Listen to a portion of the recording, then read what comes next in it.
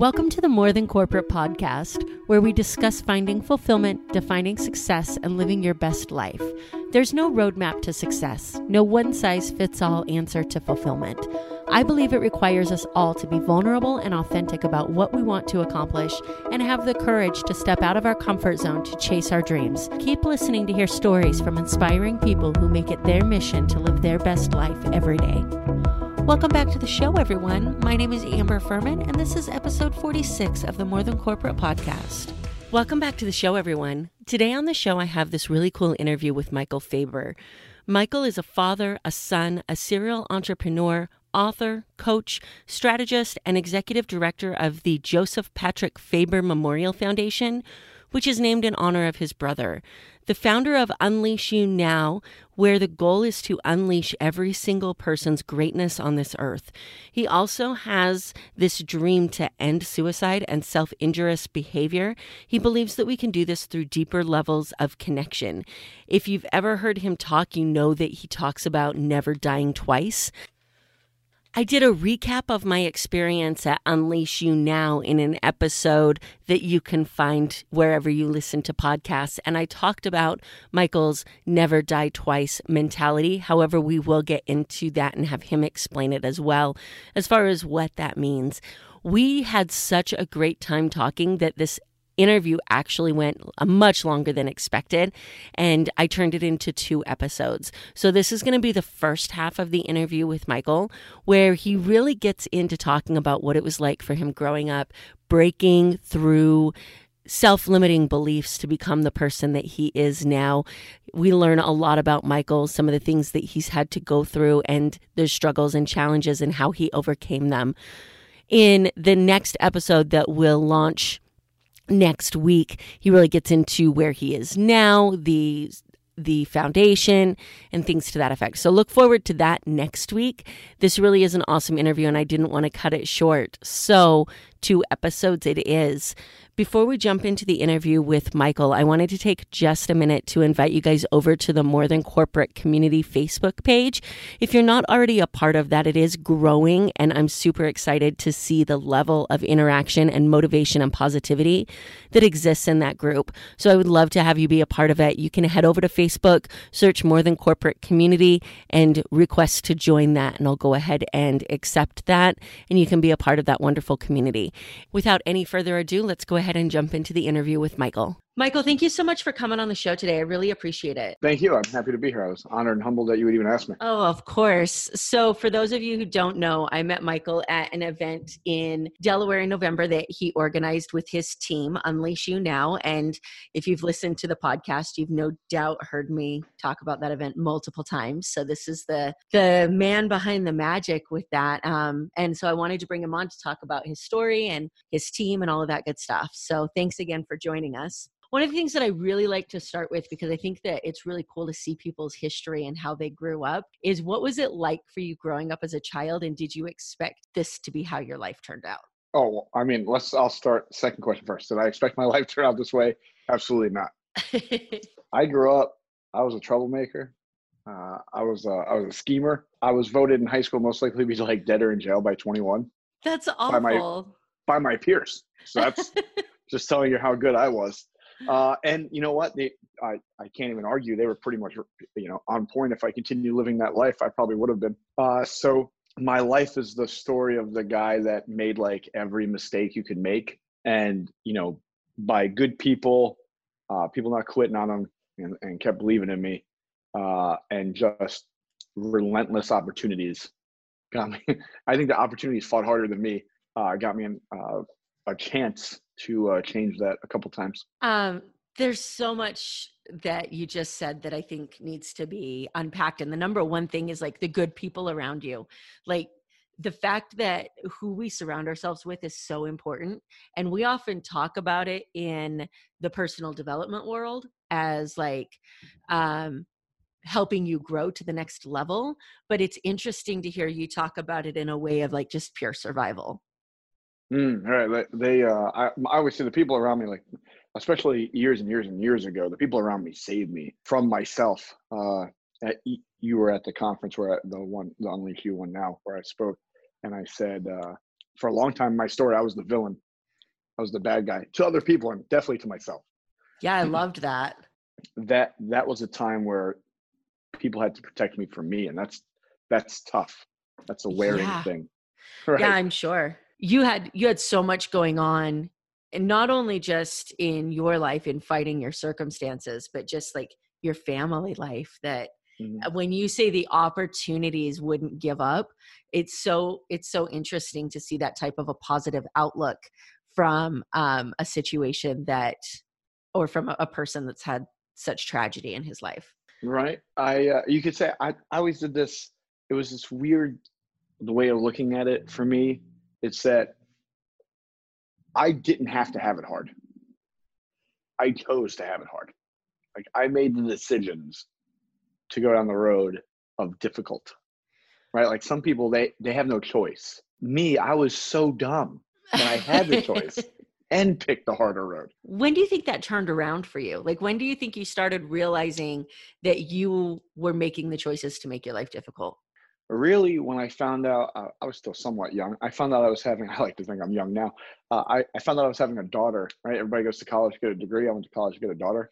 Starts with the same letter, but I messed the rest up like normal. But it was the greatest thing that could happen at the time because literally, and I say this and it's not joking, it's that my daughter like saved my life and became my life in a heartbeat because my father died when I was younger, when I was a teenager. So I didn't want my daughter not to know me.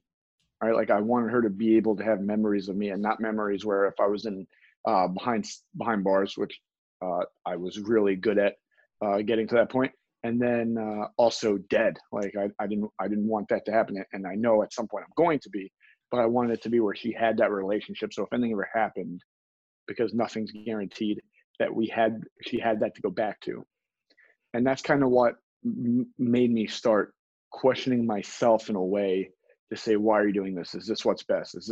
Are you sure you want to do it? Is it worth it? Right. Because, and I said that on stage too, not if it's fair, but is it going to be worth it? And that was one of my mom was my first angel. My daughter was my second. Oh, that's amazing. There's so much that you said from stage that I want to talk about, but I know that you had a history in the restaurant industry and you have a food truck now. Were you active in the food industry before, or is that kind of when you started to pull yourself out of your bad decisions? No, I was active in the restaurant business. It's kind of like it's been a family thing. So I kind of grew up in it, and it made me very comfortable to be in a high pressure situation, something I understood. Right. So when I was young, I was a schemer, right? So people say I was an entrepreneur at birth. I don't believe that because I don't think you're like that comes with it. But I was always scheming and trying to find ways. And I talk about a little bit in the first book I wrote, which is pretty much the same, my younger story. I used to look on the corners. I work on the street and find change. I'd walk down to the corner store. I'd buy penny candy. And I'm old enough where it was actually a penny. Yeah. And right. And I would go get a bag of penny candy, and if I found 25 cents or 50 cents, I would get 50 pieces, and then I would sell it for like 5 cents for 2 pieces to the people that lived in my area that were too lazy to walk to the store. And then I would get enough money to buy a 3-pack baseball card, and I would eat the bubble gum literally, and then I would go sell the cards. And I'd like literally try to do that every day, all day. That was my game plan. That was my day. And then in my mom and dad's restaurant, there was a guy, the keyboard player, Bob on keyboard. And I would take my bongo set and put a cup up and sit next to him and just play the bongos. And I would have like over $100 in tips at the end of the night. How old were you when you were doing that? When you were doing the bongos? Oh Lord, 5, 6, 7. That's awesome. That just had to be because like people saw this like cute little 5-year-old kid that they wanted to give money to. No skill. If you ever see me, I know how to play instruments and I'm not good at them. And it definitely wasn't because of talent. It was because I had blue eyes and red hair. And, they were like, oh, look at this special kid playing the bongo. But and I was wrong. Some of the things I did, like my dad would give me roses. My dad and mom would give me roses to go hand out to the woman on Valentine's Day. And I would hand a rose to the woman and put my hand out to the guy. And the guy would just put money, and I had wads of money in my pockets at night. And Oh my gosh, I got in a that's lot so of trouble. amazing. Totally That's so scheming. amazing. I mean, there's something that you just said there that I think is so important for anybody who's trying to start a business or start doing anything, because so many times we get stuck in the imposter syndrome of anybody can go do this, so why would people buy it from me? And that's initially what I thought about when you were talking about going to the store and getting the penny candy and then selling it for 2 cents, is that people will buy it for 2 cents if they see a reason to do so, which is that they don't have to get up and go to the store. So when we're crafting our products and our services in whatever business you're in, people may be able to find the information that you have, but they will buy it from you so that they don't have to go through and do that. And I think that your penny candy scenario is a perfect illustration of that. Yeah, definitely. I could see that. It was, is it easier to gain something already gained, or to be the one that has to go gain it? Absolutely. Absolutely. For sure. I mean, and there's something to be said for people who put it together and then everybody puts their own spin on it and things to that Mm-hmm, effect. So mm-hmm, mm-hmm. when did coaching or strategizing, I know the word coach is so overused, but when did this idea of using your experiences and your knowledge and your education to help others through their roadblocks become a passion and a career path for you? You know, it's funny. It's in a way, I've been coaching basketball. I've been coaching sports 20 years. So I was coaching. I just didn't understand that's what I was doing. And I thought it was because I always told everybody it was unfair, because I met my first love when I was like 4, other than my mom. I met my first love because I don't want to, after she listens to me, I don't want to get hit. So yeah, after my mom, I met my first love when I was like 3 or 4 years old, and it was basketball. And I wasn't necessarily very good at it especially when I first found out about basketball. I was horrible at it, but I loved it. I loved the game. I loved the idea of it. I loved the teamwork of it. I thought it was because I wanted to stay close to the game that I loved, but really it was the connections that game brought me. And I started working with teams, right? And then I worked with individual athletes while also working with the team. I still coach basketball. I just came from a practice from Wesley College. So I'm still involved in the game, but it's the relationships and the connection with people, and being able to see people do things that at one point they didn't think they would be able to, or struggle to do so.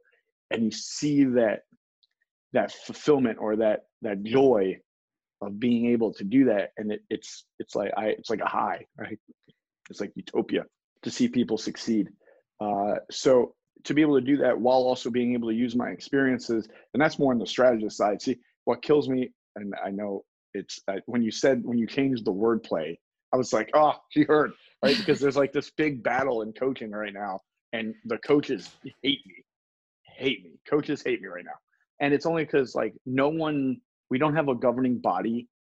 Like we don't have, and I think Tony Robbins says, we don't have anything to hold a standard and make sure that standard's being met. And so it's coaching more. When I do coaching, I'm more trying to ask questions for them to find their way. Now, when a strategist, I'm more using different ways you can try to play this to get to the result you want.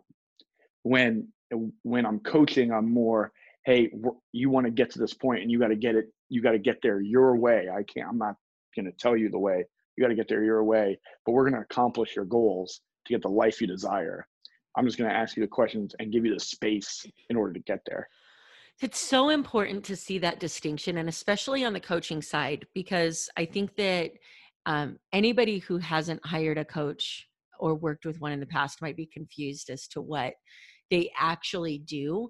So much of this podcast is about defining your own idea of success. And that really comes from the fact that we've all been told the way our life is supposed to be lived our entire life. And at some point in time, we have to wake up, or we get forced to wake up. I think to everybody, it happens differently. We get forced to wake up and realize that we're not living the life that we're intended to live. And so when you talk about asking questions to help people understand what their path is and find their own path, I think that's a super cool way to describe it. Yeah, it's definitely. And I'm old, right? So I just got 10 minutes ago. I was telling you how young I am. Now I told you I'm old. All right, I'm old in the game. I'm old in the game of coaching, right? And I see a lot of the newer coaches are like, "Hey, listen, do this. You're welcome." I'm like, "What? Like that? That's not coaching. Like that's Right. telling someone what to do, which is fine. Right. Don't get me wrong. I'm not knocking your hustle. Just call it right. And it's scary because we're playing with lives. And maybe it's because I came from a mental health field into this field, and there is standards that you have to maintain in order to be in that field. Just like, through being a lawyer, there's standards you have to maintain in order to be a lawyer. Yeah. Right? In coaching, I can do anything, and there's nothing to hold me accountable. Yeah, when we first connected, the very, very first time that we talked, like back in July or August, that was one of the things that you said that really stuck in my mind when we were talking about the coaching field, because I 100% agree with you that that you have the ability to change somebody's life, or you have the ability to really impact somebody's life in a negative way. And it's really on each individual person to make sure that they have the integrity to know the difference. What I fear happening to the people that find the latter, that don't have that integrity or don't have that knowledge, is that they think coaching doesn't work. And then they like write it off completely, when in all reality, we are incapable of getting out of our own way. We have to have somebody there in whatever we're doing. And I love that you coach basketball, because when I first started working with a coach, that was the first thing that was described to me, is you wouldn't expect a championship team to get there without somebody guiding them on how they should be there. So why would you expect to be able to get a championship life without being able to have somebody guide you on how to be there? And I see so many correlations, but I don't want to see people get stuck in saying coaching doesn't work because they have a bad experience. Right. I mean, have you ever had a bad meal or seen a bad movie, saw a TV show you didn't like? I mean, there's bad everywhere. I wish there wasn't. Bad, that's more of a judgment. There's things that aren't going to be your taste. There's some coaches that aren't going to be your taste. All right. There's some coaches that aren't my taste. I'm in the field. Right. So, there's a group of coaches that literally make fun of people that get trained in coaching. I don't even understand it. Like, you're making fun of someone for getting knowledge and being able to apply it in the field they're in. That's called mastery. Like, we all should be trying to master our craft.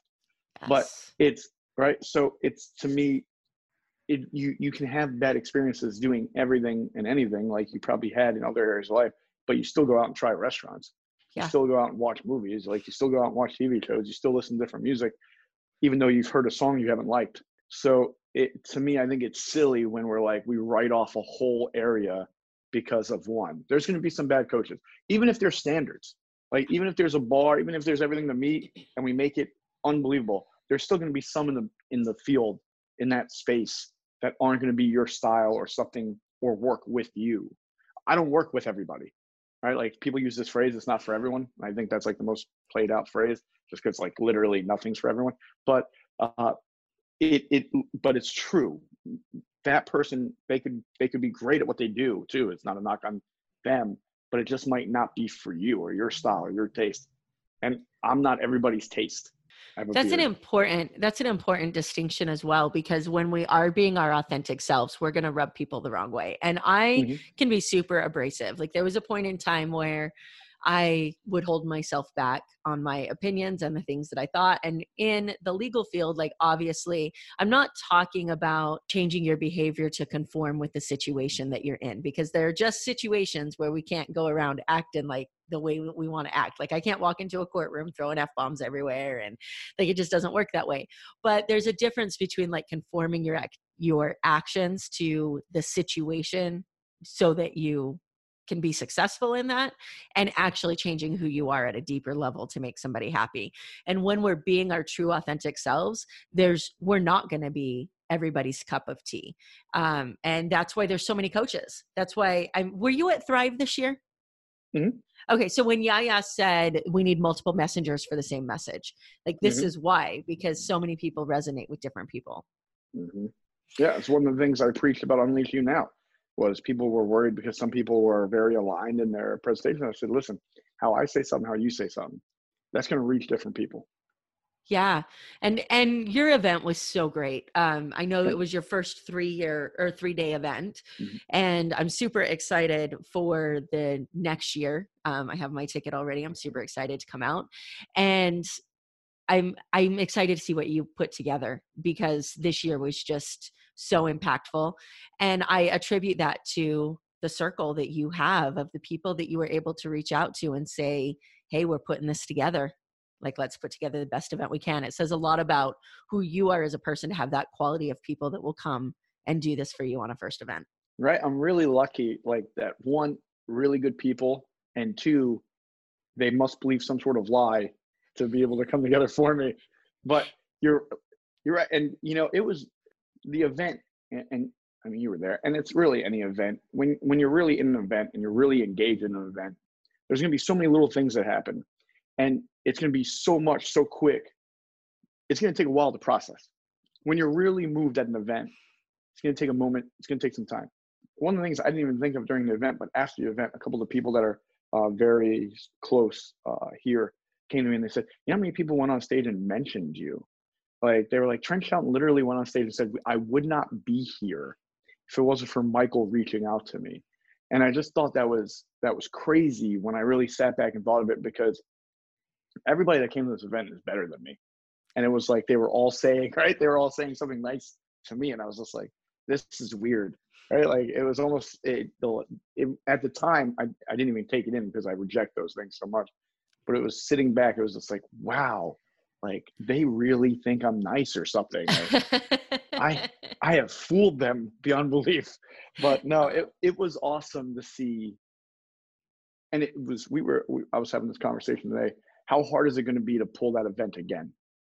Because just how close, and it is something we aim for. We aim for no difference in speakers and attendees, because we're no different. And to see how they embraced that philosophy and everybody came together, and there was tables where speakers and attendees, and you mentioned it in one of your podcasts where like Trent Shelton was just hanging out with us. Yeah. Like, he was just one of the guys, right? Yeah, it was crazy. Insane. It was insane. Well, and I could say that about all of the speakers as well, that, and I know that this has been said multiple times to people that I've connected with after, that it's refreshing the way that every single person that was there to speak was in the audience for the other people's speakers, and not because they had to be, but because they wanted to be. And that's just the type of person that came, was the person who wants to legitimately grow themselves and isn't just there to speak and then leave. 100%. Yeah. The event, it's like, I would love to sit here and be like, I did it, right? But the event was what it was because of the people that were there. Well, and I love that you just said that, because it was a smaller event being the first. I feel like you guys had so many things going against you and you still pulled off this amazing event because you wanted to do it in a small town in Georgetown. And then on top of that, the World Series parade was the second day. And so like they had to win and they had to put the parade at the same time. And so whatever potential attendance you had that was going to come in from that, they were in DC for the World Series parade. But I really feel like everybody that was there were the people that were supposed to be there. And I really believe that there will always be this family of year one of Unleash You Now. Like, no matter how big it gets, it was such a close-knit event that there were bonds formed there that will last a lifetime. Oh, 100%. The Unleash You Now family definitely grew, and grew not just in numbers, but like love and care and meaningful and deep connections, and just the way you want something to grow. It probably grew the healthiest I've ever been part of something that grew in a 3-day span, that deep and that real. That's awesome. That's how I would describe that. That's awesome. So I know that there's an underlying theme between, you've mentioned your mental health background before and your mom, and I want to talk about your brother's foundation, Joseph Patrick Favor Memorial Foundation. Can you talk about that a little bit and what you guys do for the community and what your mission is? All right. So we're anti-bullying, anti-drugs, and the prevention of life. So the ending of suicide really is, and that's one of my dreams. It's every once in a while recently that I've been gaining a little momentum, like more than 4 people know my name now. And so when I get to speak, sometimes they actually let me speak on the ending of suicide and self-injurious behavior. And that's my dream. And why I say it that way is I'm paying homage to Martin Luther King Jr. And when he said he had a dream, and the difference with the dream and the goal is the goal I'm going to accomplish. The goal I'm going to set, I'm going to do. right? The dream is that I'm gonna try to set this in motion. I'm gonna be part of the movement of this, knowing that it might not happen in my lifetime. So it's my dream. It might be bigger than my time, and I'm okay with that. I It's love just it. that, but I see that, and I try to say it that way in order to pay homage and understand it better. So the foundation, we do in-house therapy, travel and Zoom therapy. We do groups, we do individuals, we do a gala, we do Thanksgiving meals, we do a lot of Christmas adoptions and toys. We do kickbowling out of classrooms. We do a prep program for people third grade or lower. Kickbowling out of classrooms is third grade to eighth grade. We do after school activities for high school. We do motivation, inspirational speeches for high school and colleges. We have coaches, strategists, psychiatrists, psychologists, counselors, on-hand nurses. We do camps. We do leadership trainings. Um, I mean, I know I'm missing stuff, but we do the foundation any way we can help. And every year we expand, which is crazy because literally the foundation has 0 people on payroll. Oh, wow. Everybody that does anything for the foundation is completely volunteer based, and it's all mission driven. Right. And that's our idea. And why we did that is because when I was originally stepping in 2011 to take over as executive director from my mother, I studied and traveled and met people in the nonprofit world and found out there's a lot of profit in the nonprofit world. And I said, wow, like when it's about making money and not about impacting lives, there's a different approach. Yep. And I never want to change our approach for the foundation. So it was no, we were going to do our best. At that point, it was like, never. And right, in the last couple of years, we almost did it, but we didn't because it's very hard to say goodbye to that idea. But we try to do a lot as much as we can, and in every area we can try to help. That's our game plan. So anytime we see a need, how can we help? And so that's the idea of the foundation. That's what we're here for. It's named in honor of my brother. My brother's one of the 22 here today, take their own life after serving for the country. As I mentioned the first book earlier, I keep doing a shameless plug, but I said that day it was like I had the opportunity to stay asleep in my dreams or wake up and go towards my nightmare. And I didn't know what happened. I just knew. So I snuck downstairs and I was watching TV because, remember, I'm old. And back when houses had like one TV, right? Yep. So if I ever, and I was always I always stayed up late. You used to sneak around the house and stuff, and I would go down and watch TV. I would sit like right on it, so because you could barely have any sound because I didn't want to get caught. Well, I fell asleep in the living room watching TV, or the TV room, right? And where my head was, you could see out to like the kitchen dining area, and that's where the front door was. And I woke up to my mom falling on the ground crying, and my dad standing over her, and my sister crying, and I didn't know what happened. So I was just like, wow. So I walked towards, I didn't know. I'm not exactly sure exactly the words I said, but it was something like, what happened? Who did this? Thinking something happened to my mom. And that's when my dad told me that Joey died. And that was, I was young, so I didn't fully understand life and how finite it was and everything it meant. So it was kind of like I saw everybody else upset and how emotional they were, and not understanding it and being upset. I tried to bury that. And that was part of that was part of my excuse for how I lived my life, or how I created the life I lived earlier on, was because I got really good at burying things and not dealing with them. Well, I thought I got good at it. Clearly I didn't, but I thought I was really good at it. And that made me angry. It made me unheard. Made me feel like it wasn't fair. Like it was me against the world mentality. And that's what led me down some roads that were not so great. It's interesting how that shows up differently for everybody, because when you and I talked, you know that we have a lot of similarities in our story, and my life has been touched by suicide as well in 2 family members. One of them when I was really young. My dad also passed away, and we talked about this when we talked for the first time. And one of the underlying themes that has run through my life has just been this idea of loss. And when you talk about getting really good at burying things, I did the same thing. What's interesting to me is how different it shows up in people. So for me, when I buried things, I just focused on education because it's the only thing that I knew. And that's why I ended up in law school. Because like I separated myself and compartmentalized so much that I convinced myself I was okay. And I always tell people that it's amazing how much life you can actually live without living your life when you bury things like that. Because it wasn't until I crashed in 2016 that I realized how I had just been kind of like sleepwalking for the last 15 years. It's a long time to sleepwalk. See, what you described there's the, when we bury something, there's a hole. And how we try to fill that hole is either through, so how you handle it through accomplishment, right? It was getting your grades. It was getting your degrees. It was getting, becoming this. And that's how I'm showing it, right? And for me, it was the opposite. It was through destruction. Yeah. It was, I'm hurting. How can I make it feel like it's justified? How can I make it feel like other people feel me? Because you don't understand. So how can you feel me? So it was making people feel me. So then I felt like now you get me kind of moment.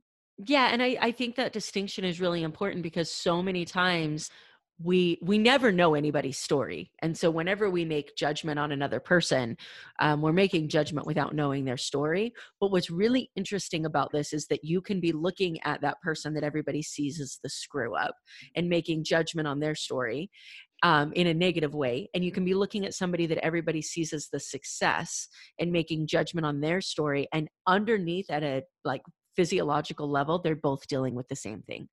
And it's just kind of how crazy. they're handling it is different. And it is crazy that they're both seeking the same thing. Yeah, absolutely.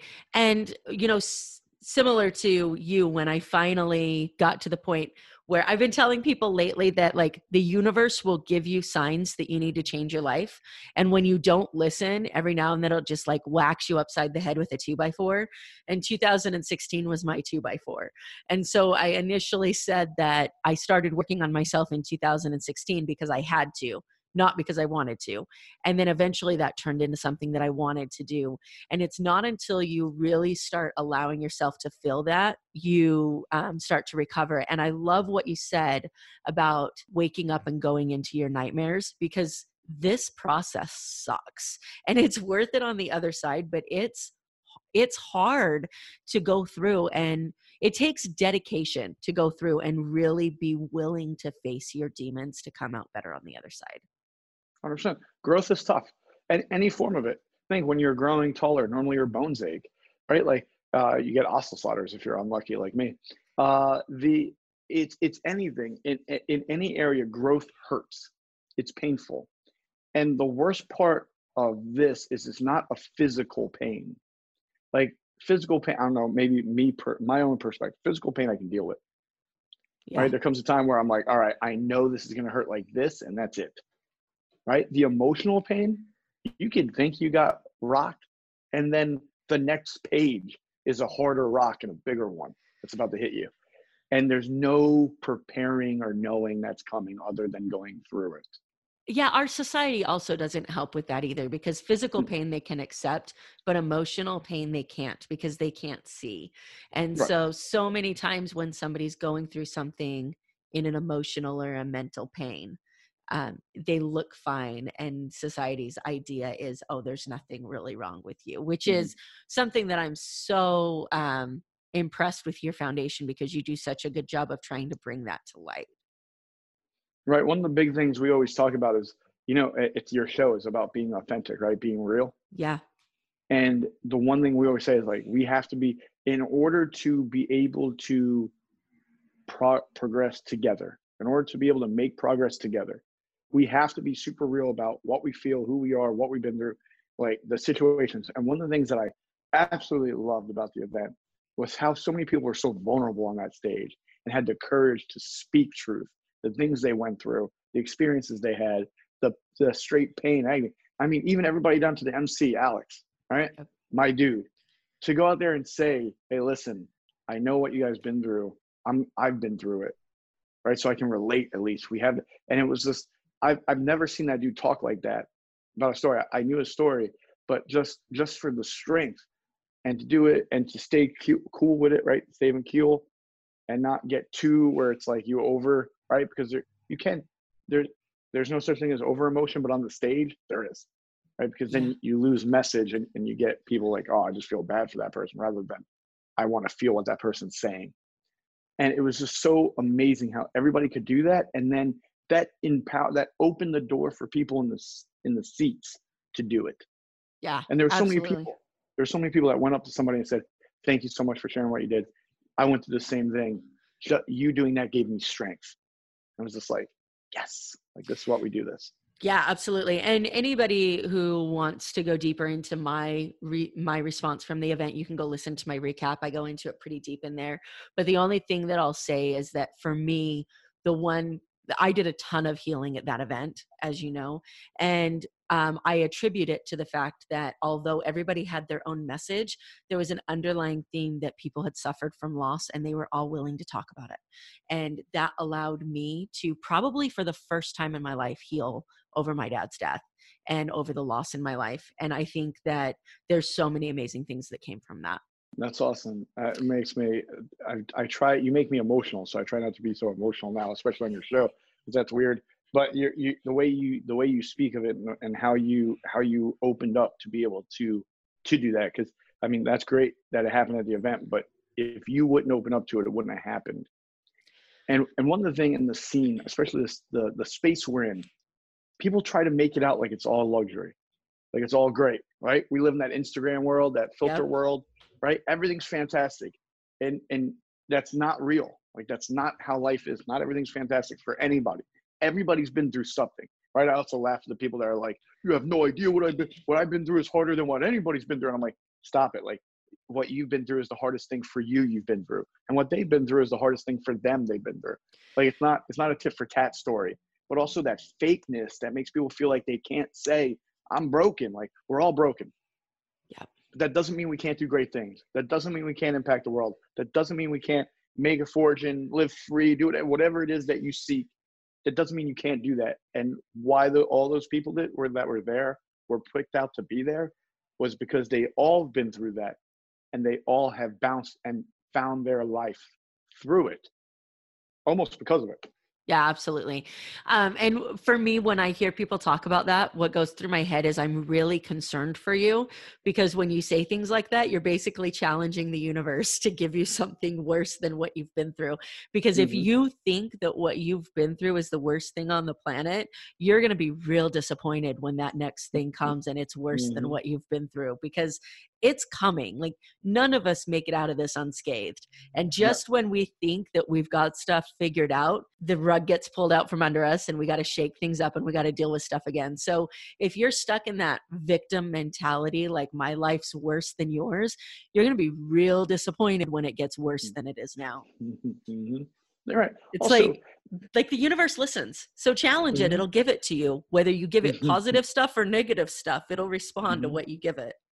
They're right. And it's also like that to me. I say, what's your mindset? That's where you are. Like my story isn't this is a tough one to word in a way that I won't feel like I said it with lack of dignity. My story is my push, right? My story is my backbone. My story isn't my front, right? Like, because I already lived through my story. What I talk about when I say the different parts of my thing, from different stages, different interviews, different stages, different speeches and presentations, I'll say different stories because it's to what point I want to get across, right? But it's that's not where I'm going. I went there, right? Or like what I'm going towards is a complete different life. That makes me know not to go back. Yeah. But that's not what makes me go forward. Yeah, absolutely. And I know one of the things when I started working with my coach and started doing the NLP training, she really discouraged stories in the beginning, because there's a difference between telling the story when you're still sitting in that emotion and telling the story after you've gotten through it. And so when you're on stage and you're speaking and you've gotten through that, your story becomes inspirational. But when you're still sitting in that emotion, it just empowers you to sit in that emotion even more, and it prevents you from your growth. And the really interesting thing is that's what it does to you. But what it does to the person listening, is they can tell the difference. They can tell the difference between somebody who has made it through their story and is using it as power and somebody who's still sitting in it. How I separate those is one's a story and one's a state. Oh, You're I in a like that. state, right? You're in a state. A story is something that's already happened. It's in time. I like that a lot. So I want to give you an opportunity to actually plug your book instead of shamelessly plug your book. So you Which one? both of them. So you have two Nice. books. I think they're both still Third one's available on almost done. Amazon. Mhm. The third one's almost Incredible. done. So why don't you tell people about your books and where they can find them? So you can find them on Amazon or any unlucky bookstore that had one or library. And I'm sure if they did, they're probably still on the shelf.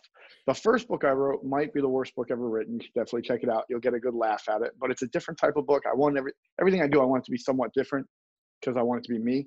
I don't want to just follow suit, right? I'm not John Maxwell. I don't want to write 20 times the 15 laws of leadership, right? And by the way, I have every single one of them on this bookshelf, but so I'm not knocking them. And I'm a JMTer, right? JMT DNA. The shameless plug for them. Look at that. I'm just giving other people plugs too. Love it. Remember, Love it. I'm like Oprah. It's what you do. Value everywhere. Just plug them all. Right? Add value to get worth. So the first one is your story of every reason to quit, but don't. And that was pretty much talking about my younger life and my younger years and how I really stacked the odds against me so many different ways. I stacked the deck to go against me by my own doing in so many different ways. And still I'm here kind of thing. And what it did was it shows lessons I learned through different things I went through. And then it gives a couple blank pages with lines. And you write a point in your life where what you went through, you got this message out or this lesson or this strength or skill. And at the end, you take all those pages out and you put them together and you have your story. And you don't need someone else's story to gain strength or confidence or belief. You need to see what you went through and how you conquered that. And that's kind of why I wrote that. That's kind of why I wrote that book. And that's why I wrote that book. The first one I really wrote because I'm still very immature in a lot of ways. And I was challenged to write a book and they're like, you won't do it, right? Double dog dare you kind of stuff. And I was like, oh, I'll do it. And then I ended up doing it. And I was like, that was stupid. I just fell for it. And so we've learned so far that you're old, young, and immature all within like a 30-minute period. You're welcome. I'm a whole package. The whole package. Right. So what's that book called again? Your Story. You have every reason to quit, but don't. Awesome. And that was kind of the point of that book. And then the second book I wrote was called F the Norm. You fill in whatever you believe F is. And really that book, the whole idea was to show something you said earlier that is true and isn't true. They say, show me four billionaires, and the fifth person with them will be the fifth, right? Mm-hmm. There's a piece of that where I'm like, all right, but there's a piece of that where I go, I know a bunch of people that became million and billionaires that did not hang out with million and billionaires. I know a bunch of people that became politicians, presidents that didn't hang out with presidents. I know a bunch of CEOs and entrepreneurs that didn't hang out with CEOs and entrepreneurs, right? So I don't understand that, and I understand that in a way. Right? I believe the circle you're with, your surroundings, your environment can hold you, delay you, make it longer, right? Make you go through detours to get there, but you can still get there. I don't believe it makes you, that's why, like, if it was that way, there would be no feel-good story. Right. And there's a bunch of feel-good stories. And so I wanted to say F the norm because there's in the society we're taught these things are made to believe these things you do in a certain way, and that's what gets you there, right? And myself especially, but underneath you now, is that that's not our thing. Like we don't believe in the imaginary box. Like we're not in or out of it. There's no box, right? It's like somebody makes that up to make them feel better, right? Like there's no box. We're not going to sell the story of the box. Right? Like we're not going to fall into society norms. We're not going to buy into the things that are meant to hold us back. We're not going to give you 40 years to hope to get 10 years of freedom. Like we're not going to do it. That's not our mindset. That's not what we're about. And that's kind of like our cry for liberty. It's like, we're not in, and you're going to see an awesome video coming soon that actually where we actually for the first time, like publicize our cry for liberty. That's where it's awesome. something where like most people inside will know, but outside you really probably never heard of. So we're going to make this awesome video. I'm so pumped about this video. I thought they were going to turn me down. There's animals in it. I'm wearing a bear skin, right? Like Samar has a vest on. Like it's crazy. There's a throne chair. It's like fake snow. Like it's crazy, right? I'm super excited. All right, me too. I was like, I couldn't believe they didn't turn me down. Sounds like Miramax worthy. Right. That's what I'm like. It's like, it has to be, we have to hit, right? Like now's our time. Let's hit. And, but that's our mindset. So I wanted to write F the norm because it's showing a bunch of people that should never have been where they were, right? Air quotes. I don't know if you can see me around. So air quotes. The Abraham Lincoln should not have been president of the United States. And he's one of the greatest to ever do it. Right. And you always hear me talk about him because I talk about him on my, it doesn't matter what you do. It matters how you do what you do. Yeah. Right. And it's like, and it goes into some, so I say stories, my own story, and I bring in some really famous people that everybody knows. And I talk about their story a little bit and how they, theoretically, if we followed suit with society, they shouldn't have been where they were. And they're one of the best to ever do what they do. So that's how little we should pay attention to the norms and just go live your life, right? Like go for what you want, right? Because there's no DNA that's meant for greatness other than everyone's. Yeah, right? Like absolutely. we're all here to do something great. So that's kind of what that book is about. And it does a deep dive into that aspect. And it goes through a couple traits or things that we should know in order to get there, right? Because that's one thing I feel like we're not prepared for, the battles. And I was like, all right, how can we be more prepared for the battles? And I kind of wrote this book thinking, these are some things that to be great, you're going to have to go through, experience, or know in order to get through and go through and grow through the situations to get there. And the third book is actually, you're in the business group for it, and it's called Know Your Business. And it's a deep dive into how to build businesses that can succeed for long term. I love it. So the first two you guys can go check out on Amazon. They are available. Mm-hmm. The third one, do you have a release date on that yet? Nope, but sometime in 2020. Awesome. So give or take 365 days. Give or take. Awesome. Give or take. Thank you so much for tuning into this episode of the show.